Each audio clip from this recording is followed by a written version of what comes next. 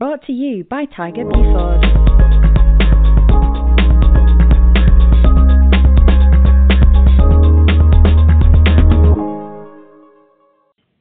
Welcome back to Inside Orthopedics. This is Tiger, your orthopedic industry insider and retained recruiter for early stage orthopedic companies. This is episode number 42 in a startup series titled Canary Medical, a startup bringing the first smart implants into orthopedics. I first wrote about the coming of smart implants on OrthoStreams back in 2012. In this pod, I was thrilled to talk with Dr. Bill Hunter, CEO and founder of Canary Medical, who's actually doing the work.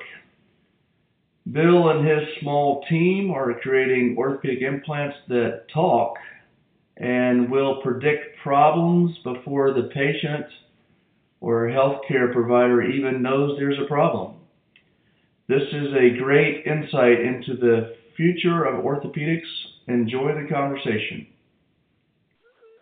All right, so I'm live with Bill Hunter at Canary Medical. Welcome, Bill. Thanks, Tiger. Thanks for having me. Yeah. Thanks for your time. So this one is near and dear to my heart. As I guess we met online. I wrote an article about 10 years ago about this. Yeah. I thought smart implants were going to be the future of orthopedics, and you're the first one that's done it. So I can't wait to have a chat with you. So, well, first of all, tell the audience who you are and what your background is. Yeah, so I'm completely unqualified in orthopedics. I'm a doc by training, but I've spent most of my life in cardiovascular. So my first company was a company called Angiotech that was involved in drug-coated stents. So we developed the Taxus stent and paclitaxel balloons and all that kind of stuff. And so it was a big cardiology, interventional radiology business with a few thousand employees, but not in orthopedics. And then my second stint was at a pharmaceutical company called Cardiome that made antiarrhythmic drugs. So my background's really in cardiovascular. But when we were at Angiotech, we developed a wound closure device called Quill, which was a barbed suture, and it ended up that product was used primarily by plastic surgeons and orthopedic surgeons, and particularly ones doing total joint replacement. And then that's how I met Fred Kushner, orthopedic surgeon, and that's how my career kind of touched into orthopedics and how I ended up where I am. Interesting. What year was that? I probably met Fred, I'm going to say, 2005, 6, somewhere around there.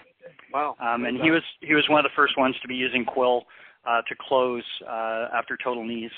And he did a lot of our, not just our design work, but he did a lot of our clinical validation work, and we just kind of kept in touch from then on. All right. And so when was the foundation or the very beginning of Canary? Yeah, so it would have been about the time you were writing your article, 2012 or so. Kind of just one of those weird things. The premise behind Angiotech was that, medical devices fail because they get inflamed and infected, and there were pharmaceutical compounds that were anti-infectives and anti-inflammatories, so why not put them together? So the business was really an attempt to cross over an outside technology into medtech. That's how I ended up in medtech. Canary was really, as I'm fond of saying, old dog, same trick. It was the concept that, hey, we've got all this sensor technology, we've got all these connected devices in the world. Why in the world are not, major medical devices connected to the internet? Why do they not self-report? Why do they not self-diagnose? It just seems, so inherently obvious. So the concept was to bring, once again, technology that you wouldn't traditionally think of as medtech technology and bring it into medtech as a way to solve problems. So you founded the company, and 2012 or thereabouts? Yeah, about that time. I started writing the IP. I still had a day job at a pharmaceutical company at the time, but so I started writing the IP, and then a lot of the engineers that I'd worked with and folks I'd worked with at Angiotech, who, although obviously had been working on drug coatings and other stuff, but had worked on some pretty sophisticated medical devices. So they joined me, and it just slowly gained momentum from that point forward. And you just started by yourself, and you. By myself, by Fred Kushner, who's a surgeon at HSS, by Jeff Gross, who was my lead engineer at Angiotech, and David McMasters, who had been an IP attorney that I'd worked with for almost 30 years now. So, just kind of got the band back together, and everybody, worked for equity, not for salary, and that's how we got going. Got it. Well, that's a typical story. So everybody had a day job somewhere. Everybody had a day job. Yeah. I love it. And so the patents took probably 2 or 3 years to issue, and so we wrote a fair bit of IP, and Persona IQ and the knee, which I'm obviously we'll probably spend most of our time talking about, was only part of it. We basically took the premise and said, okay, if you're going to put a sensor on a heart valve or a coronary stent or a hip or a knee, what sensors would you use, and what would you want them to do? So it was a much more broad approach. It wasn't orthopedic focused. It was really focused on kind of what I would call the sensor and medical device overlap. And truth be told, we ended up in orthopedics not just because of Fred, but that was a big part of it, but because the technology 5, 6, 7 years ago was still pretty big, and we needed devices that were large enough to actually hold the components that we needed to use. Yeah, there's a lot of. I used to design total knees, and there's a lot of space in the keyhole, and it's perfect. It's actually perfect, and I'm sure over time the batteries and things will get smaller, but it's a great starting point. Well, I'll give you an example. So we started building this stuff, I don't know, probably 7, 8 years ago, when we were really started to try and make them. But now we have an implant that we're making for brain aneurysms. It's actually 1 millimeter cubed in size. So we're able to get a power source, sensors, and transmission technology into that small a package. But that was not the case, 6, 7 years ago. Yeah. Wow, that's really cool. It's just technology is your friend with minimizing the size of the device. Interesting. So how did you guys? So you thought about putting sensors in total knees. So how did you do animal work? How did you do the early proof of concept stuff? Yeah, so we met with a few orthopedics companies, and who were perhaps not surprisingly weren't overly enthusiastic. they looked at it and said, well, 2 things. One, I'm not so sure the industry will support adding cost to the implant, which I'm sure you've heard a million times in your career. And secondly, go do it. Like show me how this works. Like, it's a great intellectual exercise, but show me how it works. So we spent the next couple of years just proving that we could do it. And believe it or not, we didn't do so much animal studies for the obvious reasons that, there's no animal model of a total knee. But there was a bunch of biological surrogates that you can use that perform like human tissue. And so we would, we had to prove that we could build the thing. We had to prove that we could power the sensors. We had to prove that we could transmit from inside the body out. In fact, transmit several meters away from the body so that we could actually capture that signal and communicate to the internet. So the first couple of years was really all about power and transmission, and proving that, we could come up with something that worked. And then, it became more about figuring out what the doctors and the corporates wanted.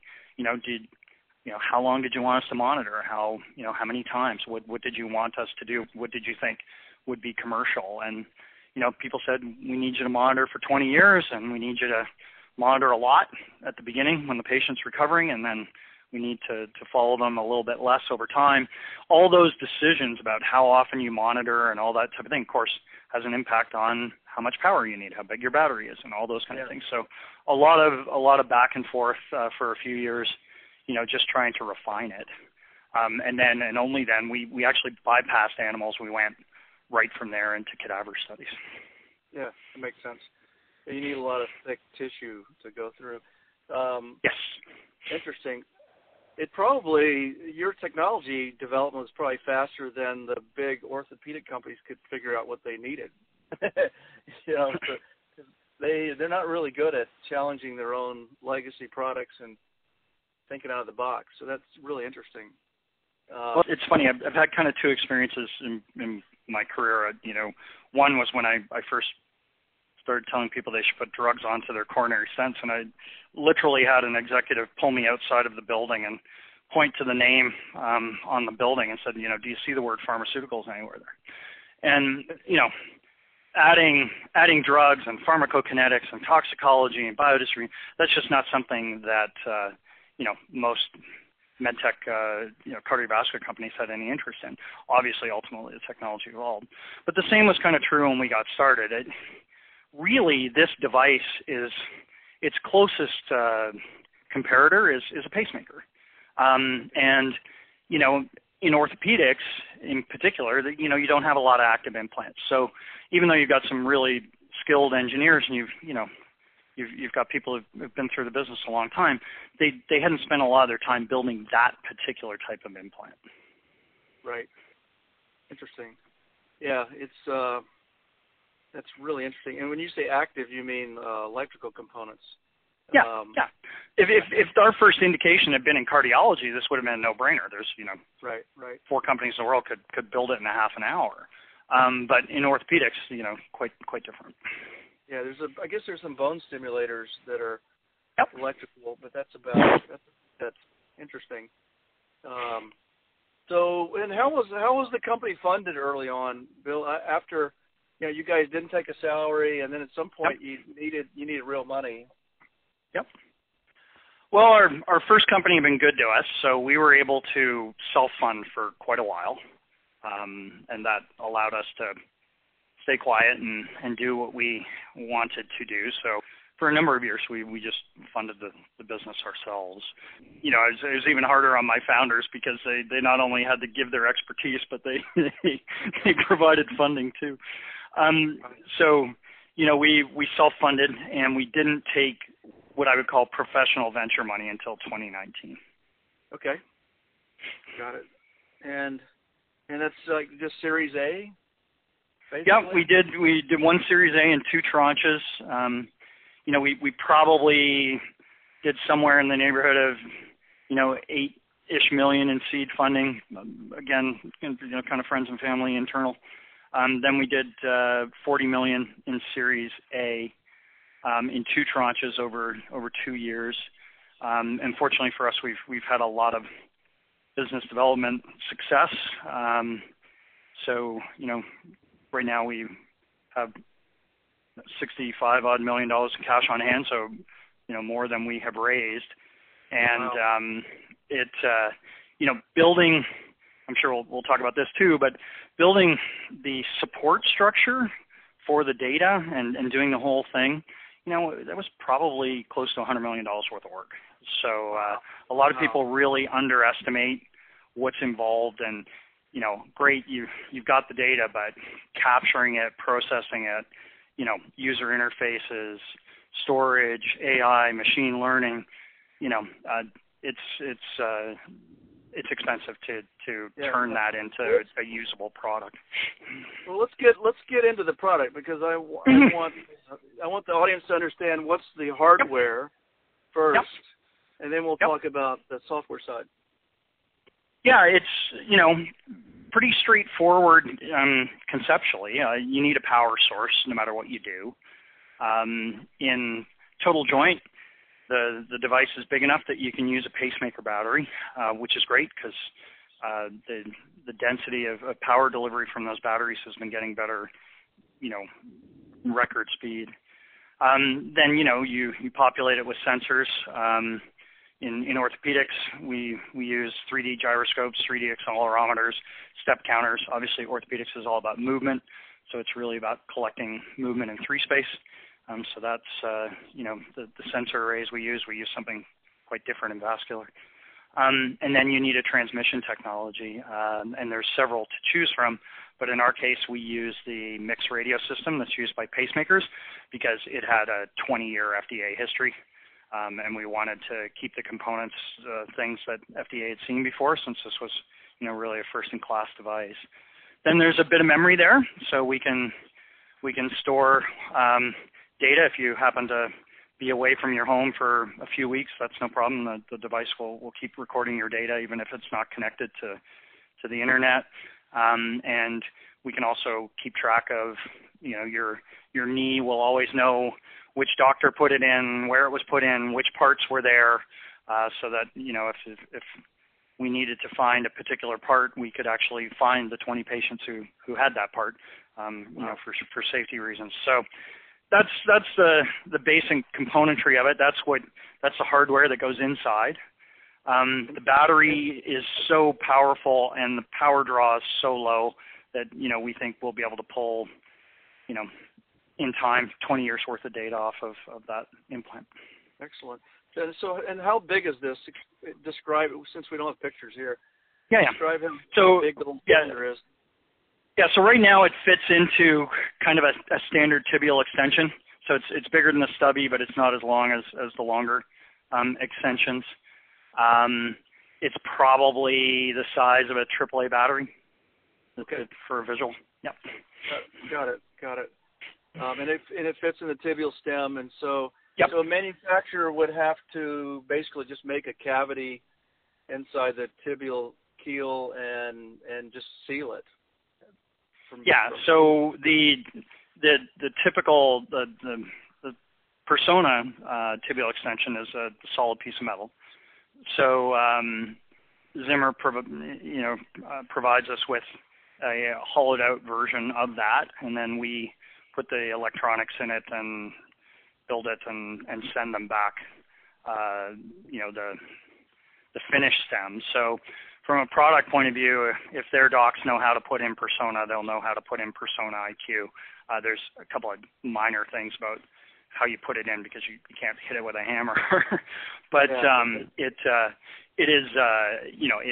the same stem that you would use if it was solid metal. Got it. Interesting. Okay, and so you send it back to Zimmer, and then it goes into a patient in somewhere Philadelphia, and then the day of surgery, how does the device know the patient and the components and all that? Yep, it was a great question. So the good thing about knee replacements is it's an elective surgery. So we can, prep the patient in advance, if you will. So we have a little base station. It's about the size of a modem, and it needs to be in the patient's bedroom, and it needs to be connected to the internet. And it's literally as simple as if the green light is on, it's connected. if it isn't on, we will know that, and we'll send somebody out to connect it for you. But once that's done, that's the entire patient compliance. So it sits in the bedroom once a day, at night. It downloads all the data that the knee collected during the course of the day, and that's pushed automatically to the cloud. So we go to the patient when the patient's going through their preoperative assessment. That's when we provide them with the base station. We make sure that they go home and they get it all set up and it's running, so that when they come home from the hospital, it's already up and running in their house, and they're not sedated and groggy and trying to figure out how to hook up their knee. So that all gets done in advance. And then with respect to the device itself, to preserve the battery, it gets shipped in deep sleep. And then there's a base station in the operating room, and that wakes up the device, tests it, makes sure that it's working, makes sure that it does all those things before it's implanted, and just as importantly, does those things we talked about in terms of keeping track of all the different components of the knee that were used and any other important things that might be needed for the patient record, so that gets into the system as well. So, and everyone's got a unique identifier. That's correct. Yeah. Yep. That's really interesting. Wow. That is, and the data that's captured is lots of motion, but explain how detailed the motion is and what. Yeah. Yeah. So we've kind of had this chicken and egg phenomenon, which is that we can't put these in until we're approved. So all the stuff that we've done is not from implanted devices. However, we've been making these things for a while, so we've been able to strap them onto people and have them walk around and validate our whole system and be able to do the things we want to do. So the easiest way to describe it is that you've got these 3D, so X, Y, and Z, gyroscope, which is angular velocity. Then you've got 3D accelerometers, which is acceleration. And so you're getting all this three-dimensional data, points in space. If you think about the human eye, we see at about 25 frames per second. These devices collect movement at 800 frames per second. And in fact, the system that we use was actually developed initially for drones as the navigation system. And as you can appreciate, those drones are exquisitely know where they are in 3 space, right? So it's very precise three-dimensional information. Anyways, the reason I point that out is that I think the technology in our mind had some benefits that I don't think we even really conceived of when we started working. So because of the richness of the data and the fact that we have 2 different sources of it, so we have kind of 6 channels of information, we don't just see macroscopic movement. So we don't just see the leg moving, the 25 frames per second that our eye sees. We also see the movement of the implant itself. So every time your heel hits the ground, it sends a shock wave through the entire skeleton, and that's going to be transmitted up through the tibia, and it's also going to be transmitted up through the implant, right? And so we actually see the implant move within the bone, so we can tell whether that implant is firmly in place or whether it's moving around. Think of hitting a tuning fork and then putting your hand around it. If the tuning fork's just vibrating, it has one signature pattern. If you dampen it with your hand, you get a different signature pattern. So, we're able to get exactly. So we see macro motion for sure in very finite detail, but we believe that we're going to be in time capable of seeing very micro type motions and patterns of behavior of the implant itself, which I think are have the potential to be really important going in detecting other things. So once you figure out what attributes are seen with a loosened tibial plate, then you can catch that early. Yeah. So the analogy I always use, probably because of my background, but I always use the analogy of an ECG, right? And so if you kind of think of an ECG tracing your mind, something most of us are familiar with, it actually has a whole bunch of different elements to it. So first and foremost, it tells you what's going on. It tells you the anatomy of the heart, right? So if you have a problem with a P wave, you know that the issue is in the patient's atrium. Well, the same is true with a gait tracing, right? We all walk slightly differently, but we all do the same things, right? Our heel hits the ground, we roll on the ball of our foot, we push off, we swing our leg. So if you see an abnormality in the tracing, you know where in the gait cycle that abnormality exists, right? So you have anatomy. The second thing you have is rhythm, right? So in ECG, you can tell the difference between AFib or any other rhythm abnormalities by looking at the pattern. The same is true here. A person who limps, a person who has a fixed contracture, they walk differently, and their tracing is different than a person who's walking normally. So you don't just get quantitative gait information, you get qualitative gait information. So it's not just that Mrs. Jones took 500 steps, but what was the quality of those steps? Was she limping, or were they long athletic strides, or were they something in between? And then the aspirational part, which is going to take some time, it's going to take some work on our part, is the analogy I use for heart attack. So, once upon a time when I practiced medicine, if you look at an ECG, you can tell that the patient's having a heart attack. Well, ECG doesn't measure blood flow through the coronary arteries. It doesn't have anything to do with it. But it causes such characteristic changes in the ECG, and when you've seen them enough over a longer period of time, over enough patients, they ultimately, of course, became diagnostic of heart attack. So when you ordered the ECG, you can say not only that the patient's having a heart attack, but which artery is involved.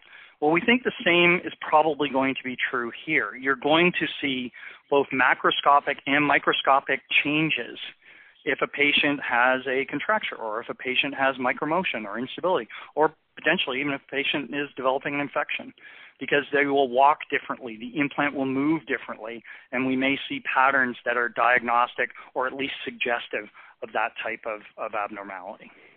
Wow, that is really cool. So there's going to be benefits that nobody can even predict yet. That's amazing, because you've got somebody looking at the patient in incredible detail 24 hours a day. That is really interesting. I'll give you a quick background. It's the wrong medium for this, but we have a video that we show, and we show a person walking on the treadmill with the device, and you can see the tracing of what it looks like. You look at their tracing. Then we put a knee brace on them that restricts their range of motion, right? And they walk on the treadmill again. And just eyeballing it with your eye, you can see that their knee tracing is different, right? And so what you can do is you can say, okay, well, not only does this person, is not walking normally, but because we have three-dimensional information, we can say, hey, it's, the restricted extension of 15 degrees, you can actually measure it, you can see it. Now you go one step further and you do the machine learning type aspects on it, and you have patterns of people limping and you have patterns of people walking normally. Now, after, a relatively small number of samples, you can show a tracing to the computer, and without knowing anything else, the computer can tell you whether that's a limping tracing or a walking tracing. It learns, right? And so that's where a lot of work to be done here. I don't want to, this is all aspirational stuff. We got to do our homework here, but the potential here to do different things is pretty exciting. And once we are hopefully approved, and once we start to collect data from inside the body, our hope is that the richness of that data will be really insightful.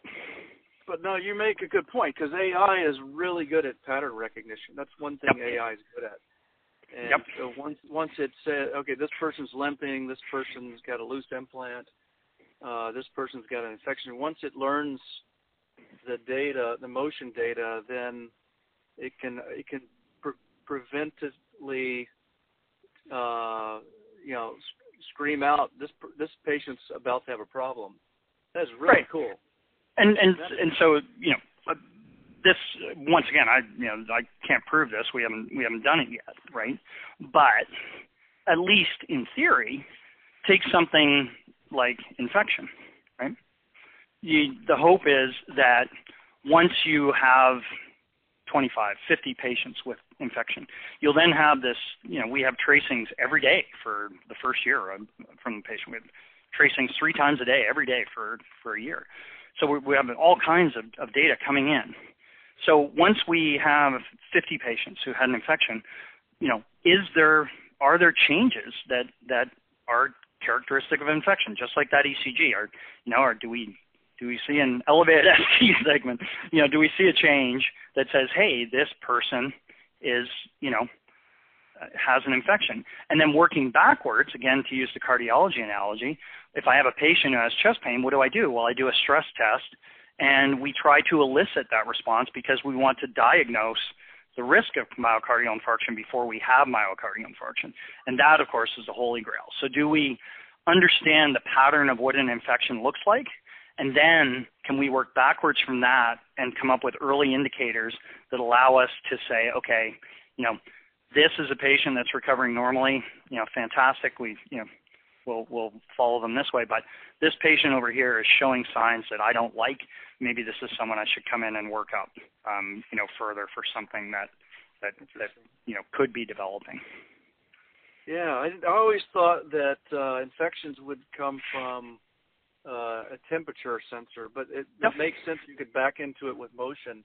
That's really interesting, especially if a patient's motion changes. That is really interesting. Well, you know, it's funny. It's funny. So the first part of my career was spent trying to modify the biological reaction to an implanted body, right? That's what restenosis is. And so looked at an awful lot of biological sensors. And, you know, we went through that too, but the problem with temperature and pH, for example, which would be the obvious ones you'd use, is that sensor would have to be exactly at the spot where the infection was, right? Yeah. And so you'd have to have it on the femoral component. You'd have to have it on the poly. You'd have to have it on the tibial component. But if instead you can see signatures, much like an electrical pattern can tell you about a vascular injury, if you can see that, you know, that covers the whole implant, and that gives you a chance to pick it up regardless of where that infection may be developing. Yeah, that's really interesting. Yeah, it's such a local phenomenon that right. You can back into it with motion signatures. That is really interesting. Wow. Well, so, the other thing is, you know, back to my previous life, the problem with surface sensing is that all implants ultimately become encapsulated, and once they do that, they don't really detect. You start detecting the microenvironment, not the macro environment. It's been the problem with diabetes sensing for a long time, right? Interesting. That makes sense. They're sort of blocked off from seeing bone, real bone. Yeah. So let's talk about. Man, this is. I can see the future. You did, in fact, 10 years ago when you wrote the article. Yeah, but it's, I mean, doing it differently than I envisioned. Who's the guy that said the future is already here, but it's not evenly distributed? Exactly. Yeah. So what's the business model? So you obviously have a partnership with Zimmer. Yep. Yep. But are you a hardware company or a software company or both? Yeah, that's a great question too, and the answer is it really depends. So, best way to describe it is kind of look at two extremes. So, we're working on building a device that can detect, you know, if your aneurysm is going to rupture, right? Right. Now, let me take abdominal aneurysm as an example, right? You have an 8% cumulative risk that your aneurysm, if you put in a stent graft, that your aneurysm will rupture in any given year. So by the time you're out 3 years, your risk is, you know, 24%. And it just keeps going on that amount. In any event, that's something you'd want to know about for the rest of your life, right? Yeah. So if you were monitoring that, you'd want to know if there was pressure building up in your aneurysm every day of every month of, you know, the rest of your life, because, you know, that's life altering type information. In that situation, the device isn't as important as the data, and in fact you're less worried about making money on the device because the data is where the value is. And so under those circumstances, you're really more of a data company, and I'm not suggesting you give away the vascular graft, but how much you get paid on the graft probably doesn't matter as much. At the other end of the spectrum, think about making a smart screw, which is something else we're working on.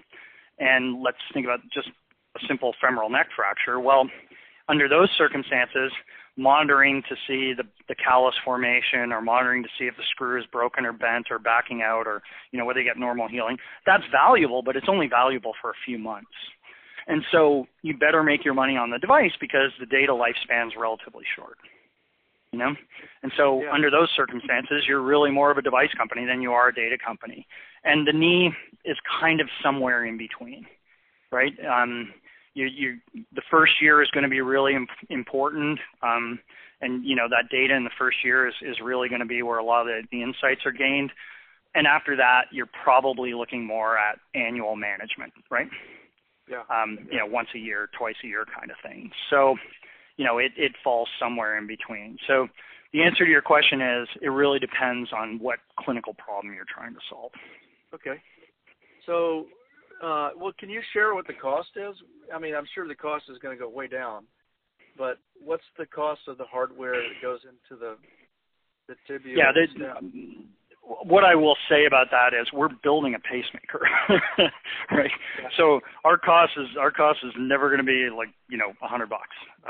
This is a pacemaker, right? We have a pacemaker battery, we have telemetry in there.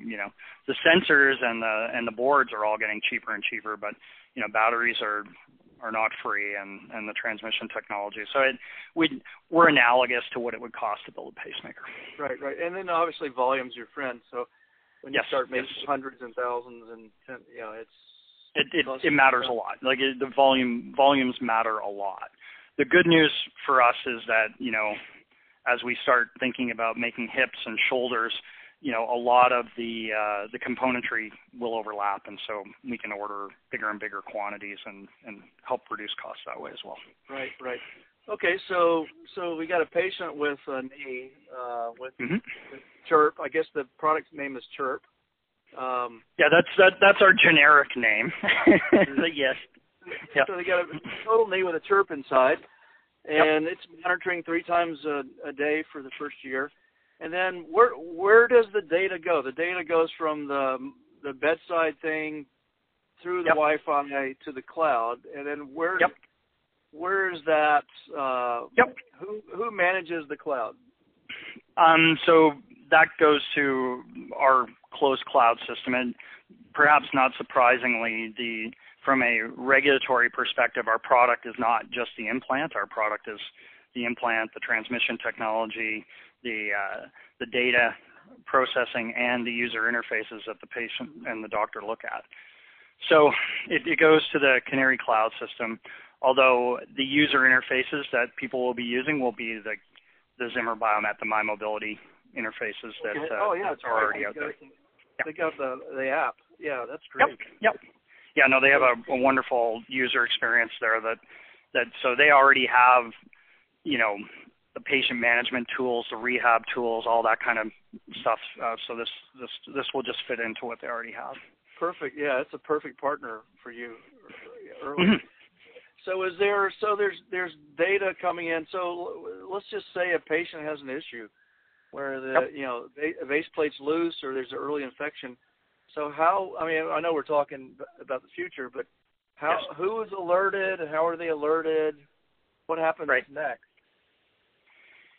Yeah, so this is all in a perfect world. So where you'd like to get to, at some future date, right? Is I kind of look at it as a multi-step process. So the most often quoted statistic, although I'm not sure how accurate it is, but the most often quoted statistic is that 80% of people are happy with their knees, right?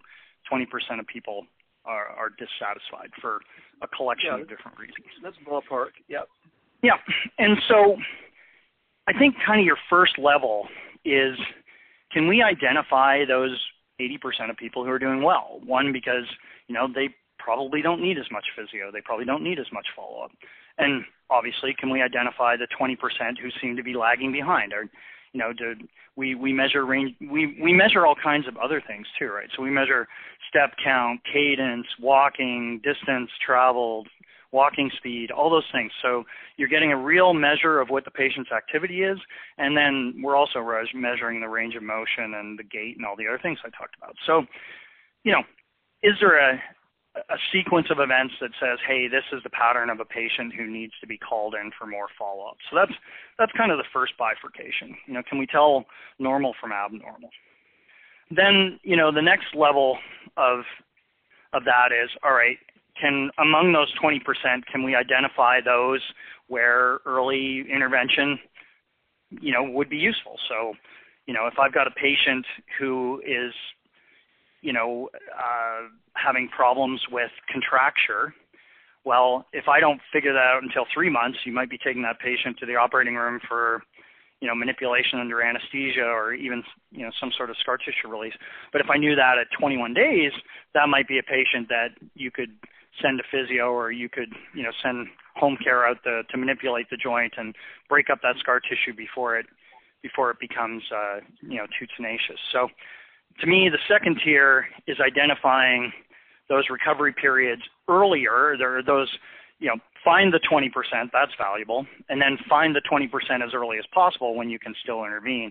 And then, of course, the holy grail is, can you start to look at it and say, okay, this is a patient that, is heading for a particularly significant problem like an infection, and can I get to that patient where they could be treated with local antibiotics and exchanging the poly instead of, them not showing up until you've got to do a total replacement.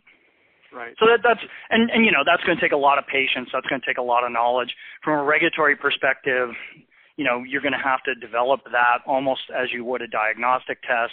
Those are all separate regulatory submissions to the FDA, all evaluated based on the data that you collect. But that's kind of the path that you would like to progress on the technology. I think in the beginning it's going to be fairly straightforward, just looking at how well people are moving around, seeing if they're active or inactive, and then hopefully we can just continue to build on that as we get more information. Interesting. Wow. This is great. So what's the status? I know you've got a regulatory submission in the U.S. Yep. Was it, first of all, is it a Class 2 or was it?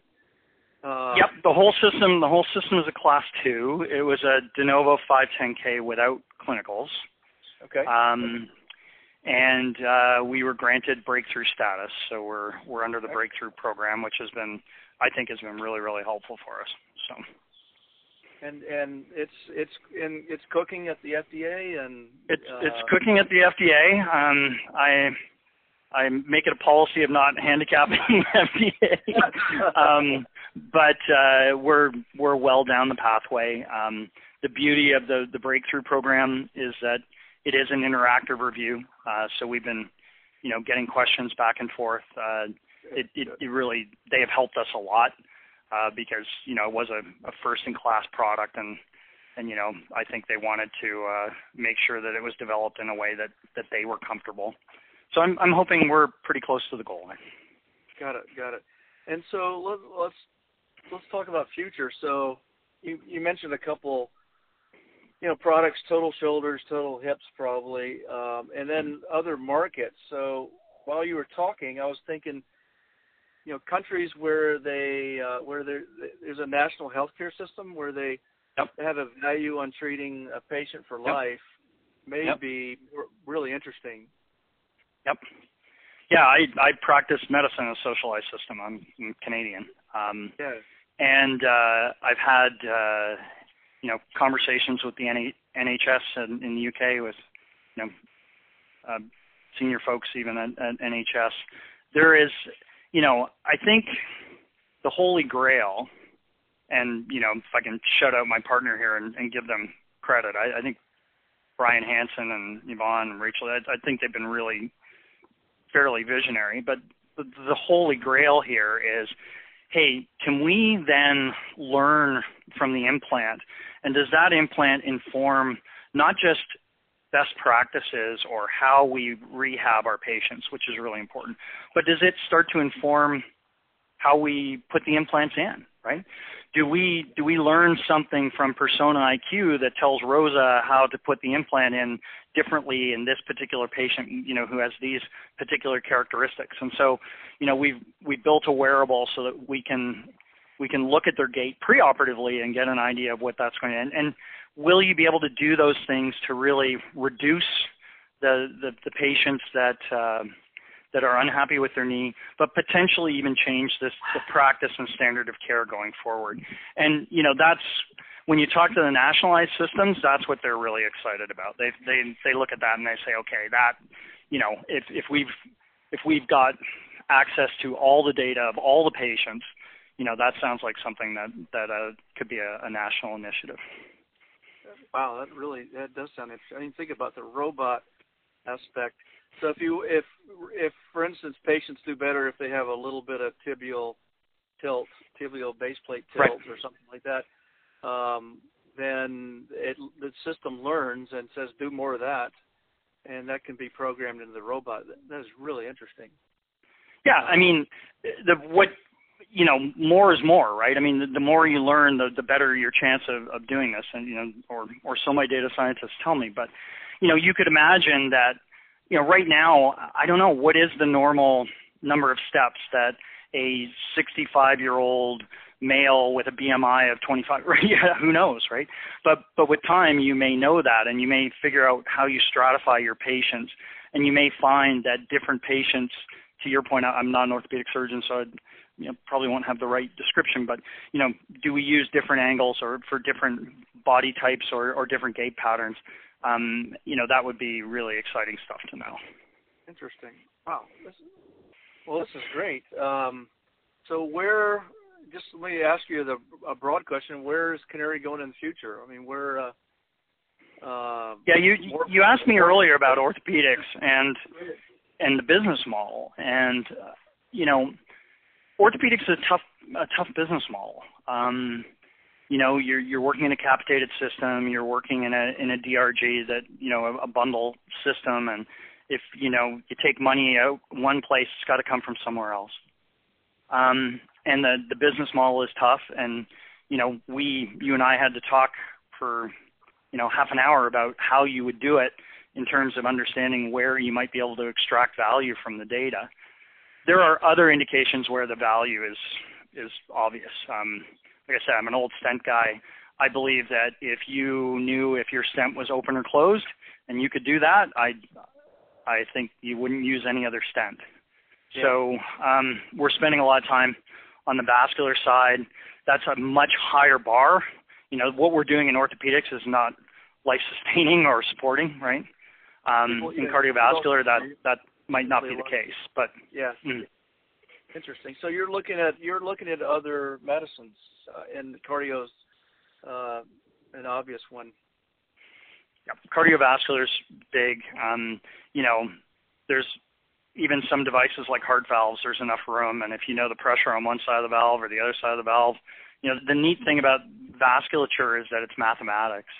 If I know pressure and flow, you can calculate cardiac output and ejection fraction and systemic vascular resistance. It's a little bit like having an ICU inside of you for the rest of your life. So, that I think is probably a fruitful place to work. And we expanded our relationship with Zimmer, and so we're going to work on hips and shoulders with them. So hopefully we can fill out their product portfolio. And have they made an investment? Is it a strategic? Don't tell me anything that's not public, but strategic partnership. Well, I mean, I think it's very strategic. They are not equity holders in the company, and we are independent organizations. But yeah, very strategic. I mean, Zimmer, we're as one of my mentors always said, when you're a mouse dancing with an elephant, never forget which one of you is the mouse. I mean, they're the elephant. They have all the hardware. They have, an amazing commercial sales force, but they also had been fairly proactive, right? They already had the relationship with Apple. They already had ROSA. They already had MyMobility. And so we are just really fitting into, hopefully one of the last pieces of their puzzle. And I think their vision in many ways is much broader than ours, because they're the ones who are hoping to be able to combine preoperative, intraoperative, and postoperative data to get new insights in patient management. Well, you definitely chose the right partner. I mean, they're really. Zimmer tries to do spine and everything, but they are a total joint company, and that's what they do really well. And yeah, I mean, they're the biggest. Yeah, they are, and we were really lucky. I mean, and if we were going to have one partner, they were the obvious choice. But even to the extent that Persona is their flagship franchise, and a company that was less ambitious might have put us on a smaller product line and taken a wait and see approach. I mean, they put us on their number one platform. And so, if this is successful, they are going to be able to make it so. And, that's something that we couldn't have ever hoped to do on our own. Yeah, they have a huge marketing muscle. So Yeah. So if you get clearance, let's just say you get clearance by end of the year. So could you see clinicals next year, 2022? Yeah, so we're kind of backwards. So the way that I think it'll end up working is, we'll get approved. So, and I'm certain that we will do some post-marketing studies, formal post-marketing studies for sure. But I think what you will see is that the first group, the first cohort of patients, 3, 4, 5,000 patients, I think we'll try and do in a fairly well-controlled manner so that we can collect all those insights that we're hoping for. Because, I think for this technology to really realize its vision, we're going to want to be able to do some of those things we're hypothesizing about. And so I think you'll see kind of less about the commercial footprint than about the learning input by going to, institutions that can really help us figure out what we need to figure out. And then once, we have that, we'll look at each other and have a better understanding of what we have. Is this going to be a niche product? Is this going to be a great product? But, we'll look at that data and that will probably dictate what the next wave looks like going forward. Got it. I understand. No, so it'll probably be pretty quiet for a while you guys are. Well, I think I think the first time a human being walks out of the operating room with a talking knee is going to be a pretty significant event. I think but I don't think you should gauge the story by how many get sold in year one. I think year one is going to be about learning what we need to learn, and it might be a couple of years out before we know enough to really have more of an impact. Got it. Okay. Wow, that's great. Well, thanks for your time, Bill. This is awesome. I know the audience is going to chew this up.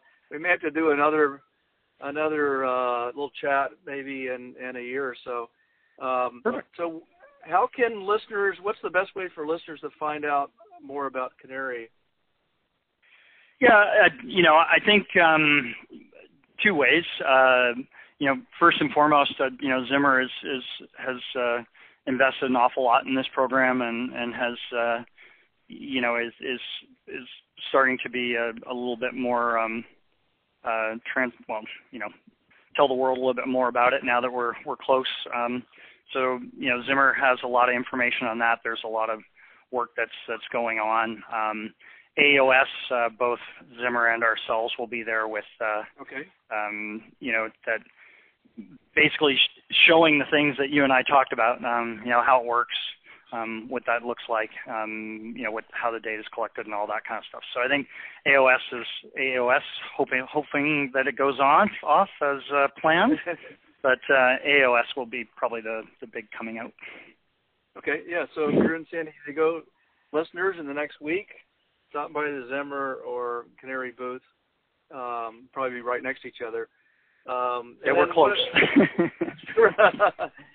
All right, and then the website. I know you guys are pretty stealthy. There's not a lot on the website, but there are a lot of news articles.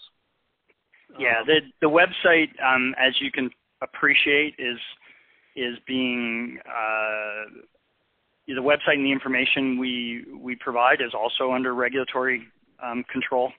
So once the product's approved, I think people will find our website far more informative. But right now we're getting feedback from the agency as to what we can say about the product. So that won't really be of assistance until post approval. Got it. All right. Well, we'll look for the press release. Wow, thanks for your time, Bill. This is terrific. It's great to see. It's great to see the first company through the chute. This is definitely the future, and we'll talk again in a few months. Awesome. Thanks, Tiger. Thanks for your time. Yeah, thank you. Have a great weekend. Bye-bye. Thanks. Bye.